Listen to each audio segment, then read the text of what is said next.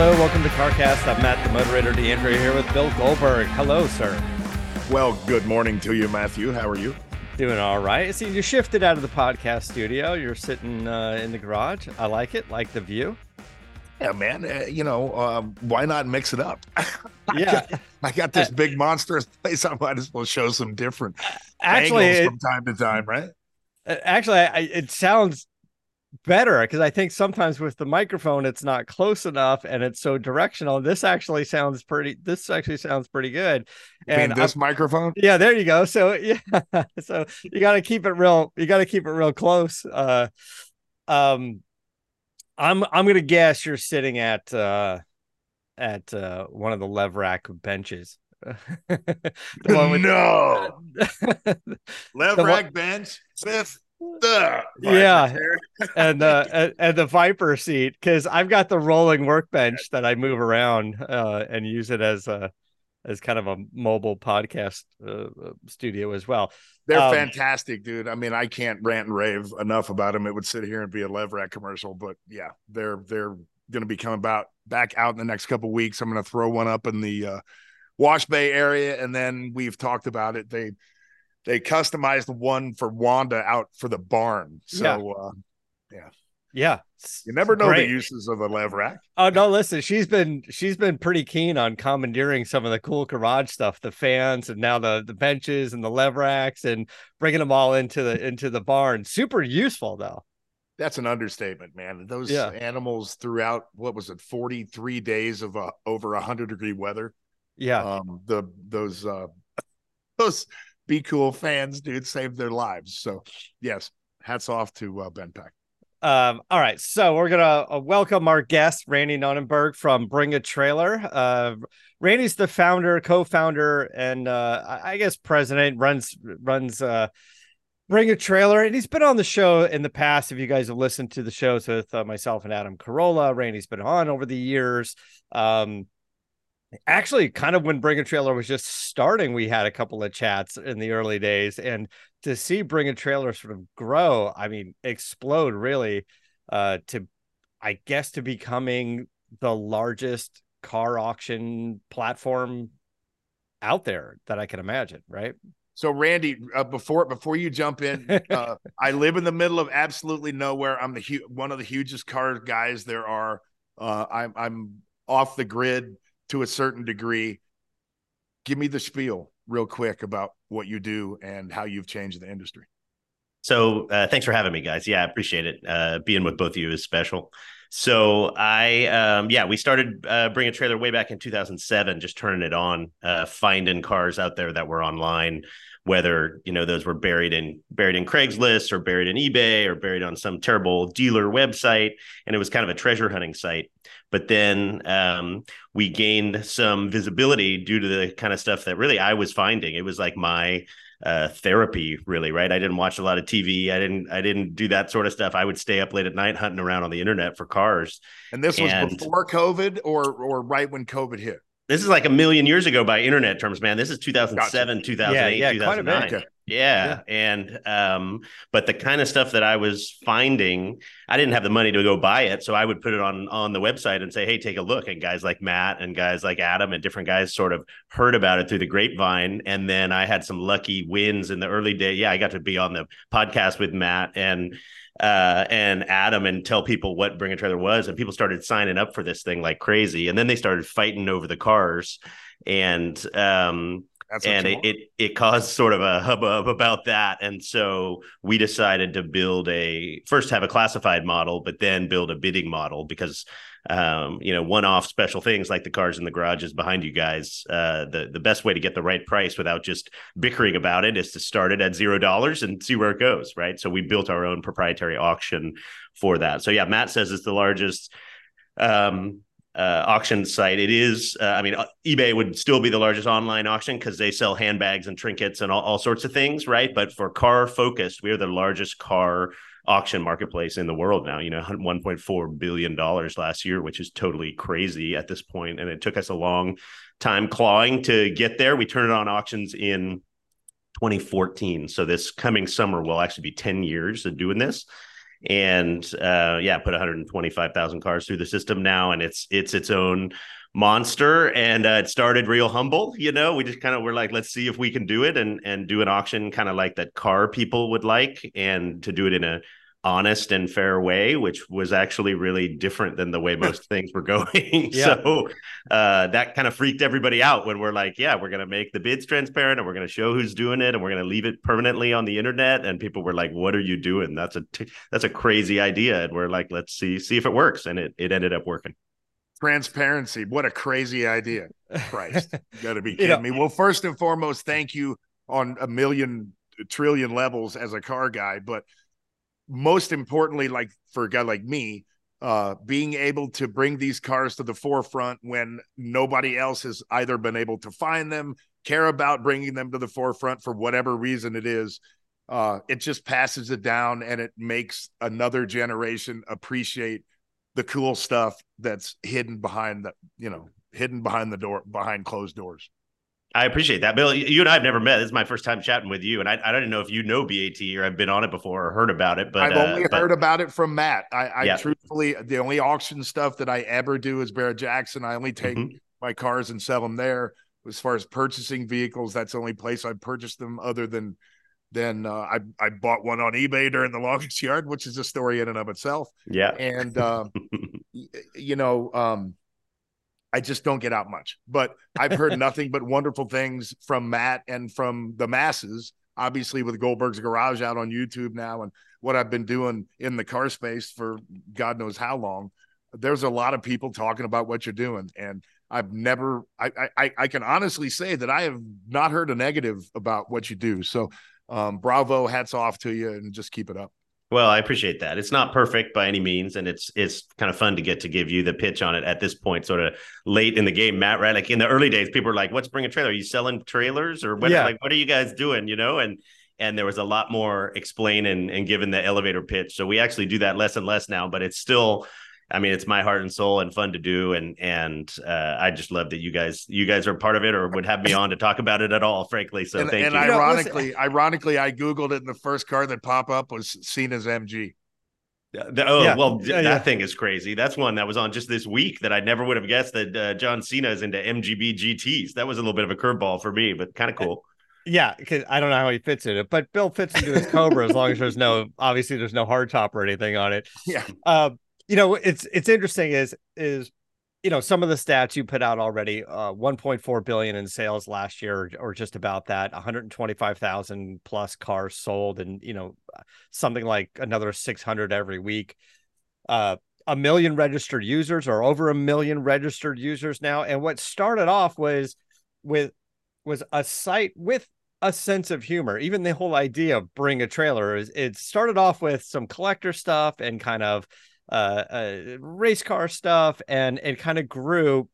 And what's interesting is I want to get your feedback on this, is how and when do you think BAT sort of made the jump to significant expensive cars? Like, I had this conversation with Gooding, and maybe it's COVID, but for Gooding, it was COVID. So Gooding said during COVID, they started doing what they call their geared online auctions. And they said, their particular clientele that likes to go to the events and see the cars in person, they didn't think they were going to sell $1 million car online, because those people like to come and see it. And somehow they sort of gravitated toward it. Maybe they were forced to, because COVID said you can't go see the cars, and they still wanted those cars. And then all of a sudden, for them, those auctions have been doing well. But you guys have kind of got into that kind of in a big way, the acceptance of getting into high dollar cars. And I don't know what the benchmark is for you guys, if it's 250,000 or if it's 750,000, but it made a big jump. Yeah, it absolutely made a big jump. And I mean, the funny part is there was a lot of skepticism when we came around in 2014 and started doing auctions, right? I mean, when you're selling the vehicles, the public perception is totally different. Writing, I mean, anybody can write about a Ferrari Enzo or whatever on the internet in 2007, 8, 9, 10, all that sort of stuff. But when we were actually transacting them and responsible for the transaction of the vehicle, the skepticism around it was like, okay, what's this going to work for? Is this going to work for a Miata, or is this going to work for a 308 GTB, or is this going to work for a Lamborghini, or is this going to work for, multi-million-dollar cars like what you're talking about? And so the at the beginning, we seeded the auction with our own car. We didn't think anybody was going to believe us at the beginning. So we actually seeded it with our own cars. And the most expensive was probably 60, 70 grand, right? Like something just sort of in that sort of sweet spot. But then after that, there was this sort of external discussion, which is exactly what you're talking about, which is what David Goody was talking about. And everybody else was like, okay, well, who's this going to be useful for? Is this going to be useful for just, the low end, entry level collector, or are people going to start putting nice stuff, right? I mean, Bill mentions Barrett and the cars that they sell, right? I mean, they have nice stuff. Are people going to start to put the nice stuff online, or is that always going to need auctioneer and a gavel and a British accent and all the stuff, so all the trimmings. So it was like a progressive sort of march. And I say it's been 10 years. Those first couple of years, it was just like, okay, people trying stuff. And there were a couple people that were sort of risk takers. There's this one crazy collector guy in Michigan, and he decided to put a 300 SL Roadster on in like the first or second year of BAT auctions, right? Which is 800, 900K car at that point. It's now a 7-figure car. And it didn't sell. It missed reserve, right? But it got all this visibility and momentum. And I think it bid to 700 grand or something. Rich was light, so he didn't take it. But it was part of this journey of, okay, what's the upper limit? What can this do? What are people willing to engage online about? And this was way pre-COVID, right? I mean, this is 2015, 2016. And people were kind of, can we do this? Can we not do this? And Bring a Trailer. We were the only show in town now. I mean, one thing you haven't mentioned is there's like a ton of other auctions that have adopted this model online now and are kind of trying to do it the way BAT does it. But back then we were kind of the only show, other than eBay, we were like the only show in town for doing online sales of special cars like this. So I thought it was super interesting, and we would gladly accept those and be like, let's try it. But it takes a special kind of seller to do that. And now here we are, right at the top. So then COVID happened, and all these other factors have happened, and there's not really as much hesitation. Like we have a new second generation or whatever you want to call it, Ford GT on the site listed, basically one a day. There's like a queue. One a day, one a week. We don't let like it stack up with a bunch of them at the same time, but we kind of feed them out, and that's $1 million car sort of all day long. And those are transacting, and it's like kind of normal now to have $1 million car on BAT and transacting online. So it was a journey, but it's pretty established now that it's sort of a normal thing to do. But back then it certainly wasn't. But not to extremely simplify the case here, but at the end of the day, all you need is two people that want the car. Yeah, you do, and you need I don't care what the platform is; it doesn't matter. Yeah, but you need a willingness. Then it's presentation, and then it's everything beyond that. But the truth is that the equation only works with at least two people that want that car, and if you can get it out to those people in the proper way, and they're willing to roll the dice, I mean. Yep, that's absolutely true. And that's when it snowballs. It snowballs after that. You've got those two people, and then two people are like, well, they're willing to do it. Oh, I'm going to do it because I'm the guy in the collector car market. And then it multiplies and multiplies. But all you have to do is set that standard. And you guys have done a wonderful job. Yeah, that's really what it has done in the snowball sort of effect. And so it worked. A lot of that was the work of making sure that it was trustworthy and what we're saying about these cars, right? I mean, because the norm, it's really funny that the bar was so low back in the day. I mean, every internet listing for a car was 2 sentences and like didn't say anything. It had like 4 pictures and 2 sentences, right? And we were always like, this is so broken. This could be so much better, and the pictures could be bigger, and the details could be deeper, and the contact and all those things are the things we really tried to solve. And that's what brought the two people, into the battle, as it were. And then they started believing in it, but nobody believed in it early days. And there was so much skepticism around wounds that people had from eBay transactions gone wrong, Hey, and everything else. You know what I mean? I've been to auctions, personally, and been taken, right? Yeah. So the model of doing it online, out of sight, out of mind, is quite challenging to Yep. take on, Yeah. right? Yep. So, but once you earn that trust, I mean, it's the place to go. So, Yeah, that So was the difference. there's part of of the recipe here. I wouldn't, maybe not the secret recipe because it's all out there, but part of the recipe from day one was you guys curated the cars out of what was submitted to you and still do, and you guys write the description. So you have an editorial department. You have probably a fairly large now editorial department. I don't know how many you had to do yourself back in the day, but it's sort of grown, and that model hasn't changed much. I mean, it's probably changed in that you very rarely now get a car that hasn't been on the site at one point in its life, like not the same car, but like you said, you put up 63 Chevy Impala up there. Now you have people on the editorial staff going, we've written about 37 of these things. We kind of know what to look for and what we're going to say. and But as a buyer, to know that an impartial party, well, impartial for the most part, is impartial party writing the description. I mean, that's huge, because I'm not going to be bamboozled by the owner who's trying to bamboozle you in bamboozling me, right? So it's vetted before it gets to me. That's one of the important parts. Yeah, we've always had that, Matt. That used to be me doing everything. Thankfully now it is not. We have a staff with a ton of expertise, and more expertise than I have in a lot of models and different areas. And yeah, gone into motorcycles now and gone into all sorts of different stuff, which we never could have done if this was all just gated through me and the crazy stuff that I like. But having that, yeah, we need to be honest that we're not totally impartial, right? We prefer for cars to sell because that's the business model. But at the same time, yeah, you go to some old traditional auctions and they won't even admit that they're biased in any way, right? And it's just like, come on, guys, you guys are on the take here, and we got to figure out how everybody knows what's going on. So we try to be really open with, yeah, if it sells, it's this much, and that goes into our pocket. And sure, we'd like for it to sell, but here's what the seller says, and here's what we say. And yeah, if you read the descriptions, a lot of people are like, Randy, your descriptions are so dry and basic. And I'm like, that's so different than the world of, this is the most spectacular Mustang ever created, which is what all the other things we were reacting to. So it's really funny. BAT is like a reaction model to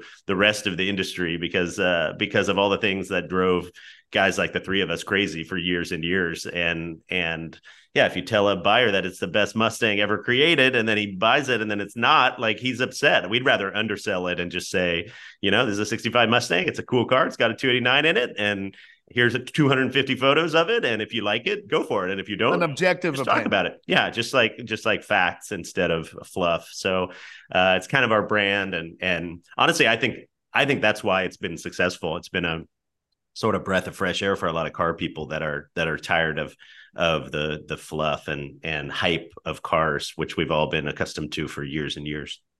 so some of the strategy though was planned, was like, you're going to curate cars, you're going to write the descriptions, you're going to give it a certain tone, a certain feel to it, and we're going to make it consistent across the board.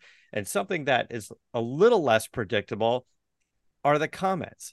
And the comments now start to, in some cases, authenticate a car, in some cases invalidate a car, and in some cases add a lot of the adjectives that you said that you guys don't normally add. Like, you're going to a quick auction, you're going to Barrett Jackson, which is all done, and it's a big room and it's a big party and people get very excited, and but on average, you got about 30 seconds to make that excitement happen. And if it's a bigger car or a charity car or something, you get about a minute and a half, right? You don't get 7 days of comments and research even into that car.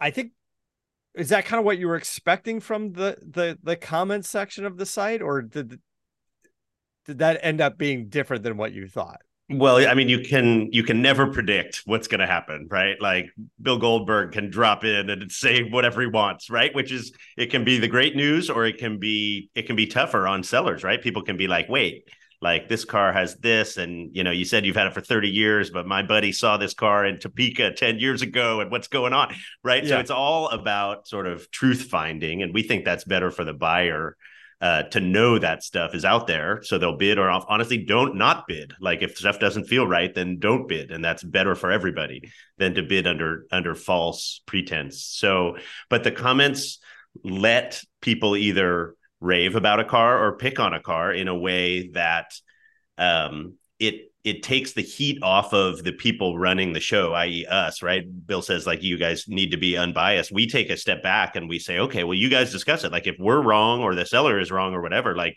here's 7 days where you get to pipe up about that. And that dynamic also gives buyers, it's that whole confidence thing for the internet, because the internet, I mean, if it's just closed off and you're only believing what the auction house or the seller is saying, and nobody, like there's a bunch of you guys that all call your buddies, Matt, if there's a Ford Lightning on there, like you'd call your buddies and be like, this guy's totally wrong, like it doesn't have that exhaust, or it doesn't have what he's saying it has, or look at the mismatch of the paint on that rear quarter or whatever, right? And so those conversations are going on anyway at every sales venue ever, right? And it's what we did was just put an open microphone and turn it on it, which can be tricky on a seller, right? On a seller, you have to have a little thicker skin because guys are going to talk about your paint mismatch, or rightfully or wrongfully, and you have to figure out how to navigate that. But we think overall, particularly online, like if you're at whatever XYZ auction and you're looking at the car with your 3 expert buddies, like that's one conversation. But online, if the car is on the other side of the country and you're not going to go look at it before bidding on it,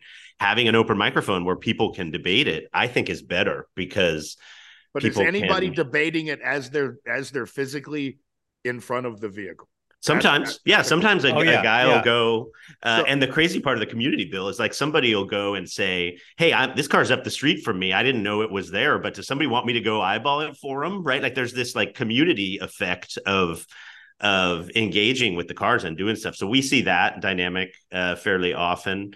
So this is in place of an auction, i.e. a Barrett Jackson, having the vehicle on site for 5 days prior to it going up on the auction. So you can physically go to the vehicle, which is what I do, or send someone there and go over it with a fine-tooth comb. This is in place of that. Yeah, it can be. It can be for some subset. And I mean, you've done this, I've done this, right? Like I'm like, oh man, I'm not going to be at Barrett Jackson in Florida. Like I like look through my phone. I'm like, who's there? Who can I call that's there? Absolutely. And I'm like, hey, dude, did you see that Chevelle? Like, can you go walk that aisle? Even if you wouldn't have usually, can you go look at that car and see if it's what they say it is? Yeah. It's kind of an extension of that, but you can do that at scale across the country, be from a private party car, which is very different. And all the cars are all the owners are in possession of the vehicle when it goes up for auction. Typically, yeah, we run about it's about 40% dealers and about 60% private parties is the split on BAT. Not because we steer that, that's just kind of where it falls. And so they're available, right? And that's why we chose 7-day auctions, right? You can do this in 24 hours or 3 weeks or whatever, but we're like, look, 7 days. If you're really interested, you can find a way to get eyeballs on that car in a week if you need to, right? Can you hook a potential buyer up with a way to send someone to see that vehicle in person? We have local partners that can help take a look at it. They're not in every single, like if it's in, I don't know where you are in Texas, how far out you are there, Bill, but like if you're close to somewhere where we have resources and partners, you can do that sort of thing. But I wouldn't overstate that it's in every corner of the globe. You can go do that. Sometimes it can be a little tricky, but on the whole, if you need to get eyes on a car in 7 days, you can do it. But one of the shocking things is that we've discovered just by watching this dynamic is the amount of people that bid without that, right? I mean, they look at the photos, they call, maybe they talk to the seller, but and we encourage everybody to go eyeball the car if there's any way you possibly can. But there's so much emotion in these cars, right? And all these auction companies see this in their online bidders or even phone bidders, is people will pull the trigger without going and looking at it. But we highly recommend, if you can ever go eyeball and touch the car, do it. Well, so let me add to that, because as someone who's sold many cars on Bring a Trailer and some pretty unique stuff, like some of Adam Carolla's racing cars, there's a virtual version of what you're talking about, Bill, that happens. And it happens kind of two ways. Is as the seller, people often will comment and call out the seller and say, can you get me a better photo of this part of the car? Or can you explain what I'm seeing in the photo? Because you usually have to submit quite a few photos, 100 plus photos, basically.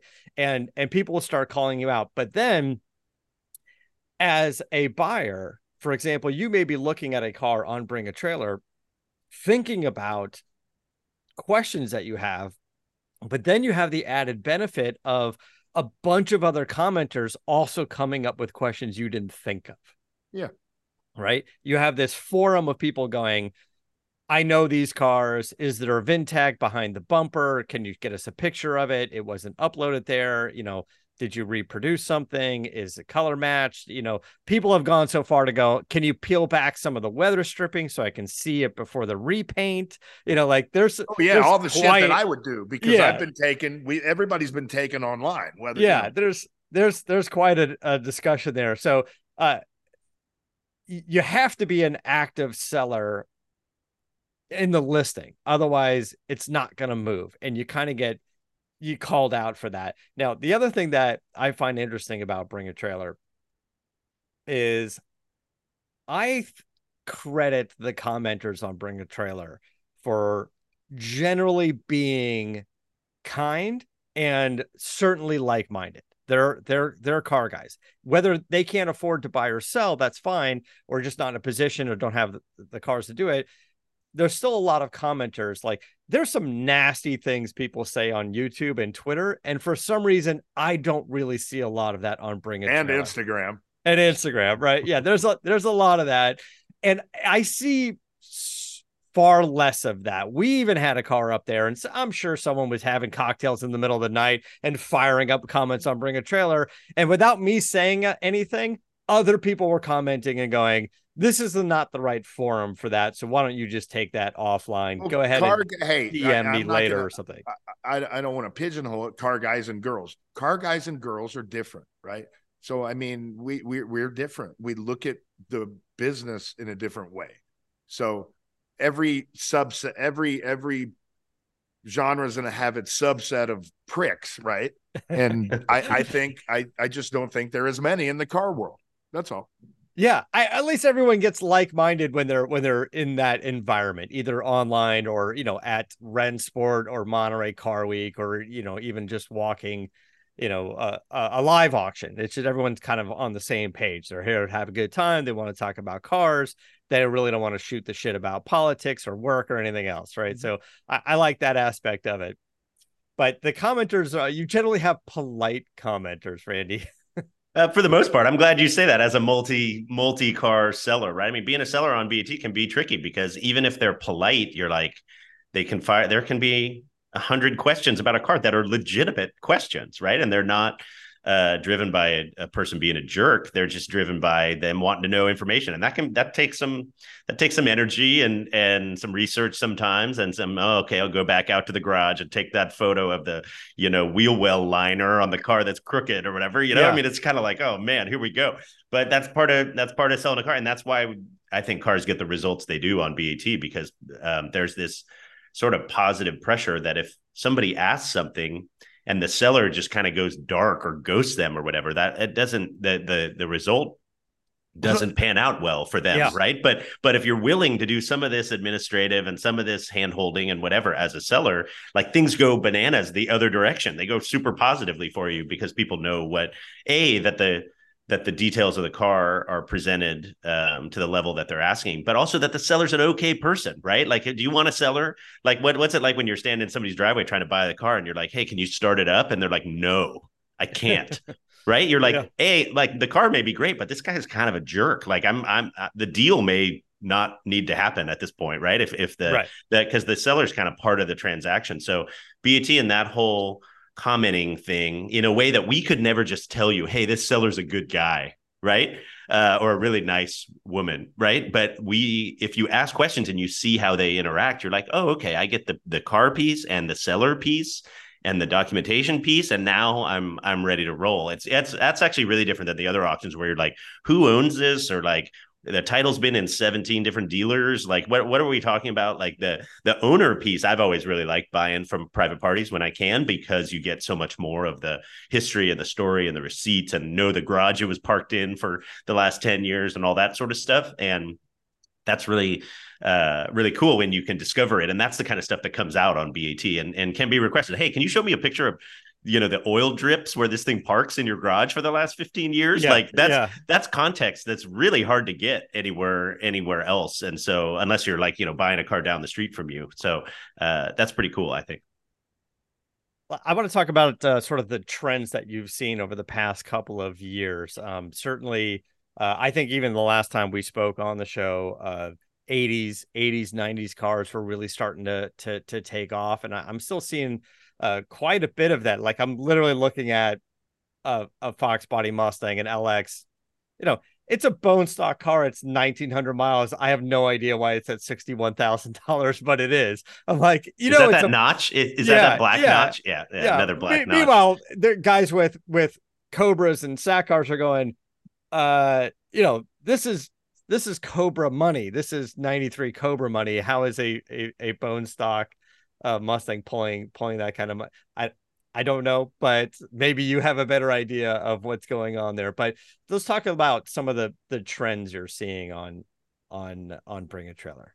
Yeah, absolutely. So there's been, over this 10-year cycle of auctions, obviously there's been ups and downs and things have come and gone. I would say last year, and everybody has sort of seen this and seen it play out, there was sort of the peak frothiness of the market and people buying stuff and paying too much for cars and flipping cars and really high results. It was really a seller's market, call it a year ago, now into a year and a half ago. And now it has simmered down a little bit. I think people are more sane, but there's still some shooting stars like that thing that you're talking about right now, right? Like, you bring a wonderful example to market with no miles on it that wins the next time you're going to see another one.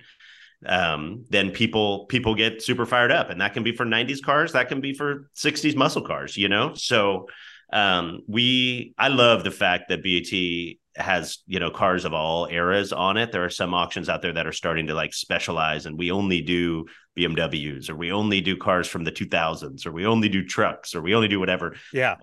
I'm such a schizophrenic guy in terms of the stuff that I love. Like, I'm stoked that you call out a Fox Body Mustang, but then we've also got weird Italian motorcycles and Resto Mod 4x4s from Jonathan Ward. So yeah, it's cool to have all that stuff all over the place. But the trend overall, I think the main thing people are talking about right now is just the fact that it's more of a buyer's market than it was a seller's market a year and a half ago. I think that's almost universal across most makes and models, just because of the sort of financial environment that we're in, and we're yet another chapter beyond COVID panic / frenzy, and people are just kind of back to some sanity. But we have, a dealer down there in Texas, Bill, is selling a collection of gated shifter Ferraris of all flavor, and presented really well, and the right cars, right? Obviously all manual transmissions and all nice color combos and that sort of stuff. It always amazes me, frankly, that there's like an appetite and hunger for a Ferrari 550 that's like constantly there. It's never going away. Like, somebody's out there buying those cars all the time. If we put one up, it will sell. Again, the Ford GTs, 2005, 2006 Ford GTs, we'll have one or two or sometimes even three live on the site. And people want those cars. And it's like a funny, like, economic barometer, right? You're like, that car was selling for $3.25 last year. Now it's at $367, right? And you can almost like chart what's going on with those, because the cars are so similar, and the data now is so permanent on BAT. You don't have to go like hunt around. Yeah. It's like, it's right there. So that sort of stuff is fascinating to watch. So I would say, yeah, 80s and 90s cars are still hot, just because there is momentum towards younger collectors, and people are trying to push for that. And guys, I'm 46 years old, right? Like, I still think cars built in the 90s were kind of the stuff that was unattainable for me when I was a kid. So I love Integrales and Renault R5s and GTIs and all that crazy stuff. But the early stuff, everybody spins these yarns about like, oh, people aren't going to like muscle cars and high boys and all that sort of stuff. And I'm like, come get out of here. Like there are people around in my demographic and older and younger that are going to carry the torch for a lot of that sort of stuff. So it's crazy. For a long time, the top, what was it, number 2 and number 3 cars, the top car on BAT ever to sell is a Ferrari LaFerrari, right? Like modern supercar. The second and third for a long time, I think they may have been displaced now, but the second and third for a long time were 20s era Mercedes, crazy, like pre-war Mercedes cars. And it's like, wow, that's a curveball. That's not what everybody would have thought. You'd think it'd just be like a Shelby GT350 or something a little bit more standard popular in the world of collecting, right? And so that shows like the crazy breadth of the interest out there. Forget Bring a Trailer, just like general interest that somebody's out there plopping down money for esoteric, unusual stuff. I think is really a positive indicator of general car interest. So that fires me up. Something's going on Bring a Trailer, or Bring a Trailer is exposing something in the car community that I just didn't really know it was quite out there. And that's the low mile car. Like, we know there's low mile cars, but Bring a Trailer is like, here's a Honda CRX from 89 or 1990, and it's got 580 miles on it. Like, why do you have that? Like, what was when you got it, like, what did you think you were gonna do with that car? Like, did you just think, hey, the tiniest little Honda is just going to show up on a website one day once we figure out what websites are, and then, and I'm going to get a lot of money for it? I don't know where these cars are coming from. These low mile cars are just coming out of the woodwork. I was like, where were they? What did you do with this thing? It's confusing, but it's delightful at the same time, right? You're like, I'm glad it exists. Was I the guy that was going to park, a 90s era Ford Ranger 4-cylinder 5-speed standard cab like in my garage and not use it for 35 years? Like, I'm not the guy that was going to do that, but am I glad that somebody did that? I'm like, I'm glad that somebody did that. And there's maniacs out there. Who's going to be the guy that has the 70 convertible 4-speed 318 CUDA? Right, but that's the car that was in the showroom, for better or worse. Like when you went tripping through there buying a Plymouth wagon with your mom and dad or whatever, right? So, I mean, you cruise through and that car was there. Right? That's the cool car. Well, yeah, with the shittiest motor that's available in it. That's my point. So, right. I mean, all the Hemi cars were gone, and then all the 318s were gutted to be Hemi, recreations. And now good luck finding original 318 convertible car or 318 car period. Yes. Now, it's interesting because we brought up the Mustang. It's 1,900 miles. It's $61,000. But when these were popping up and going, oh, here's a 91 notchback Mustang, somebody paid $17,000, kept it in their garage for 35 years to sell it for $17,000. And they're going, hey, I didn't lose a dime on it. I was like, yeah, other than storage and insurance and not driving it, but now it's $61,000. So someone's like, see, someone's going over to their spouse, their husband or wife, and going, I told you this ugly piece of shit would be worth money one day. I'm so glad. There's only got to be two, remember? I'm so glad we took up all of this space in our garage or our warehouse to hold on to this thing for so long so I could make $40,000 on the car. But some of these low mile cars, they surprise me. They're kind of interesting. I'm trying to understand it even as an amateur collector. I've got just a few cars. There's one under the cover. It's 3,600 miles on it. And yes, I look at it every day and I'm like, I don't know what to do with this car. Like, I could drive it like a little bit. I could, 20 miles, 30 miles here and there, but like, just forget about it. Yeah. That's the best way to do it. But Yes, and then what? Because I bought And it then you'll because I come in like 10 it. years and go, God damn, I forgot I had that car. What's it worth now? I gotta get it out of sight. That's what I gotta do. And then it almost like, like a 401k or something. Like I need to not look at it all the time. But I bought it because it was cool. I don't put money into my 401k because it's cool looking, right? And I was like, well, I could put money into the 401k, or I could buy this cool car that I like, that I think is a piece of art and may go up in value one day. But I don't know. It's almost as hard to look at it as it is to not look at it and know that it's there. So I don't Man, know. buying cars for value increase is a tricky, slippery slope, man. I mean, Yeah, some people for do sure. that. I'm terrible at that. I lose money on every car I buy, and I tell people that straight up front. And I enjoy them and I love them and they're fun. But if I was to do this to try to make a buck, I would be terrible at it. But the hockey stick of the bidding values that we see, like when it's new, like in the wrapper miles, like under 500 miles, Yeah.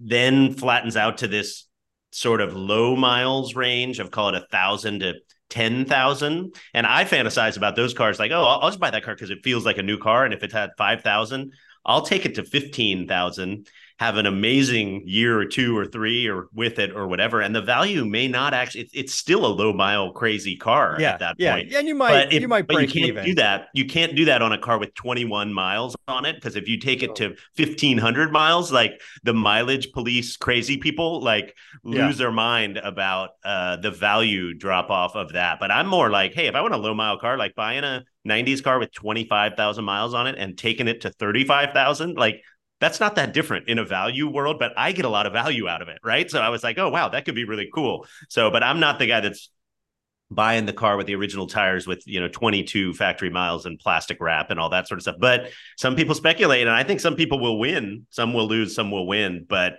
I would lose every time if I try to do that and park it in my garage and tell my kids not to bump their bike into it and like bubble wrap it.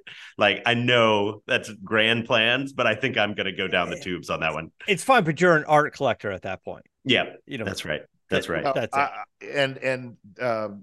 So this week upcoming on Goldberg's Garage will be the 69 Hemi Charger, right? So yeah. B5 blue. And so next week I'm thinking about doing the 2020 Daytona #1 of 501 Charger Daytonas, right? The wide body. Yeah. So I like to do video in all of the vehicles, obviously, that I have on the channel. So I'm thinking, spoiler alert, of putting up a big green screen on the side of the car and acting like I'm driving down the road, because it has 7 miles on it. Right. I'm not driving it around town. No. So yeah, I mean, it's 6 of one, half dozen the other. You tempt yourself by looking at the car, but as I said, I just cover the damn thing and kind of forget about it. But and those are the art pieces of the cars, right? You've Absolutely. got a demon like that as well. One of the black demon, it's low miles. I don't know if it's still 2 digits something. Well, yeah, and ironically, they're the only 2 cars that are covered in the garage. Yeah, because I don't want to have to. It is what it is. I mean, it's all relative. I'm not going to sit here and. Yes, my situation. If you want something badass and you want to collect it, buy another one and buy 2 of them. If you can do it, just buy 2 of them. Try to buy 2 of them. Yeah, for sure. But if you're buying the 1920s Mercedes that Hitler was in or something crazy like that, you don't get 2 of them. But I guess you could. Like the Pebble Beach car. I don't know. It's just a lot of those you just don't get to buy 2 of. But just an interesting trend that I saw on Bring a Trailer is some of these low mile cars have popped up. And what's interesting is prior to Bring a Trailer, I don't think there was a good place to bring those cars to the public and offer them up for sale. And I think Bring a Trailer, what's interesting is made that possible. You can take your Integra Type R with 800 miles on it and bring it to the masses and show that car without having to like trailer it to the Japanese classic car show in Long Beach and put a for sale sign on it and go, this is why this is a cool car, right? You can do it at a place. And another thing that I brought up to to Adam the other day. He was like, hey, we're thinking about selling a race car and, change up the collection a little bit. But it's so unique, it's so special. And, it's got, some names that are famous in the racing industry, not really outside the industry. It's not like, it's a Richard Petty car or something like that. And I go, at this point, Bring a Trailer is where to put it, because Bring a Trailer will get enough eyeballs, and then those people will talk about the car. And I can pretty much promise you that anybody who's interested in this unique car will hear about it on Bring a Trailer, because, as Randy said, someone will call somebody, or somebody will post it in a Facebook forum, or someone will share it to their friends and go, I don't know if you saw this yet, but up on Bring a Trailer, this so-and-so 1971 racing car, Datsun, whatever, popped up. And that's what's interesting about the community aspect of it. The community of Bring a Trailer is the best marketing tool you have in your arsenal. It can be. Hey man, you want a job in marketing? That was quite a pitch for BAT right there. But and now you got my wheels spinning on 71 Datsun. Like, which one of it is your guys' garage? Are you guys thinking of going to market with? But yeah, that sort of visibility on unusual cars, and that's not something we designed from the get go. It's just like when it's pretty invigorating and exciting when the broader car community accepts something and starts to magnify it in a way that we could never have done ourselves, right? If we're out there hyping, hey, Datsun race car, rah, rah, with our social channels or whatever, I mean, that's like, A, it's almost not really authentic or believable, and B, it's small fry compared to you turn this crowd on loose, this stampede of people talking about it throughout the car world. And another weird one, you mentioned Datsun race cars, like esoteric stuff. I don't know if you guys follow like Ford 4x4 trucks from the 60s, 70s, and 80s. There's this rabid group of following dent side and bump side trucks, and the quad cab version of those, four-wheel drive, the real ones. There's this crowd that has surfaced that are like the authenticators of those cars, and they get Marty reports on those trucks, and they're called an F26 package and like all this crazy stuff that I've learned that I never would have known. And those cars are bidding to 150 grand. Or trucks are bidding to 150 grand, and these people are trading them. And there's like, oh no, that's a rebody. That was two-wheel drive and converted. And these guys will they're deep in that world, and they magnify it within their whole space of friends and fellow enthusiasts. And there's just a never-ending list of each little niche like that has this like very deep, knowledgeable crew that has rallied around it on BAT, and they can kind of authenticate, and they're our best marketers, because if that guy says it's legit and the real deal, like that's gonna, you can go to the bank with that more than if Randy or Matt or anybody else does. So it's super interesting to see that, and I think that's why you're saying that's the place. But we can also talk about the shortcomings of BAT, dude. I don't know how much time you got on the podcast, but I don't want it to sound like an advertisement. But I appreciate the enthusiasm you have for it, Matt. Yeah, listen, I mean, like we love the platform. We love you going on. We're actually running out of time, but those guys with the trucks, by the way, you're their savior, because for years they've been like, nobody wants to talk to me. Nobody talks to me at dinner. Nobody wants to hear what I got to say. All you're doing is chumming. That's all you're doing. And now they're like, now we have a place. Now someone will listen to us. We found a forum of other guys that have old Ford trucks that we can talk to. Yeah, the Ford truck Facebook page has like 11 fans, right? Yeah, they were all talking to each other, right? And now they all know each other. 6 of them are Matt. Yeah. Under different aliases. It's just all me buying and selling my own shit. I created my own forum online just to buy and sell my own shit. I can't rag on him. I had a 68 F250 on last week. There you go. There you go. I love those. All right. So what's next for Bring a Trailer? Are we just pushing on the same thing because we're looking at new car trends, or is there some big innovative thing that we can look for with Bring a Trailer? Well, it's actually getting interesting. The most consistent question I get is, where is this going, or what's going to happen to online auctions in the next 5 and 10 years? And the trick about BAT is there's still a line around the block of people that want to use it, that we're figuring out how to manage, right? It's still the in my dream world, you'd have your car live on BAT in like 72 hours, right? It'd be like super fast. But with the vetting that's required and the back and forth and verification of the documents and all this sort of stuff, it takes like three plus weeks to get your car on BAT, right? Which is really long. So the future of it is making it easier and easier and easier through tech tools to help you be like, okay, I want to sell the Dodge Demon. BAT, you've sold a bunch of these.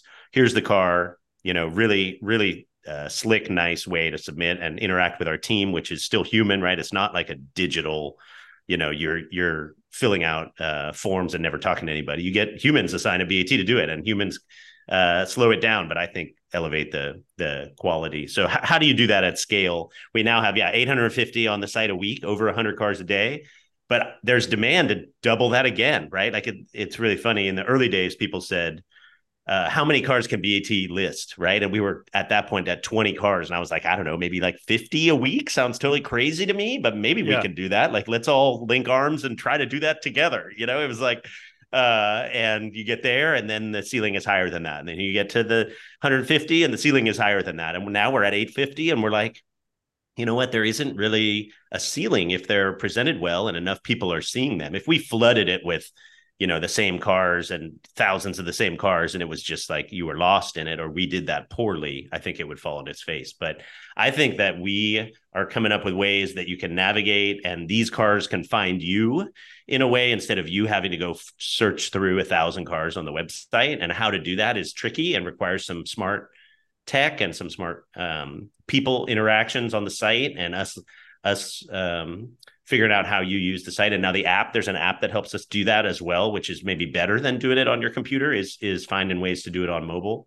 So anyway, it's a big challenge. It's a really big challenge. There's not a lot of marketplaces out there where you're like, wow, I want more and more of it, but it's getting complicated to find what I want. There's a couple of them. Yeah. But BAT has a sort of unique challenge in that. Randy, I appreciate it. I appreciate you and being on the show with us. We're going to have you on again soon, probably when they crack $2 billion in annual sales. It's probably going to happen sooner than we think. That'll happen. Yeah. Especially if you keep selling Datsun race cars and we can watch what the market does, but it's fun to be with you guys. I really appreciate it. Thank you, Randy. Pleasure. Guys, bringatrailer.com is the website, and be sure to, where we are on social media, Goldberg's Garage on YouTube. He's got more videos coming up, as he mentioned. Randy, actually, you threw out Jonathan Ward's name somewhere in the show, and he's going to be on with us next week. So if you guys want to hear about Jonathan Ward's side of the business, fascinating guy. I love Jonathan, and it's such a good dude and an incredible artist. So we'll dig into that a little bit next week. And Drink Bravago. DrinkBravago.com is the website for the hard seltzers. And Randy will get you some. I'll send you an email. We'll send you some of that stuff as well. But thanks, guys. Until next time, keep the air in the spare, and the bag in the wheel, and your foot on the floor. For the latest updates and call-in times, follow the show on Facebook, Twitter, and Instagram at CarCast Show. If you'd like to write in, fill out the form on CarCastShow.com. And don't forget to give us a nice rating on iTunes. CarCast is a Corolla Digital production and is produced by Chris Loxamana. For more information, visit CarCastShow.com.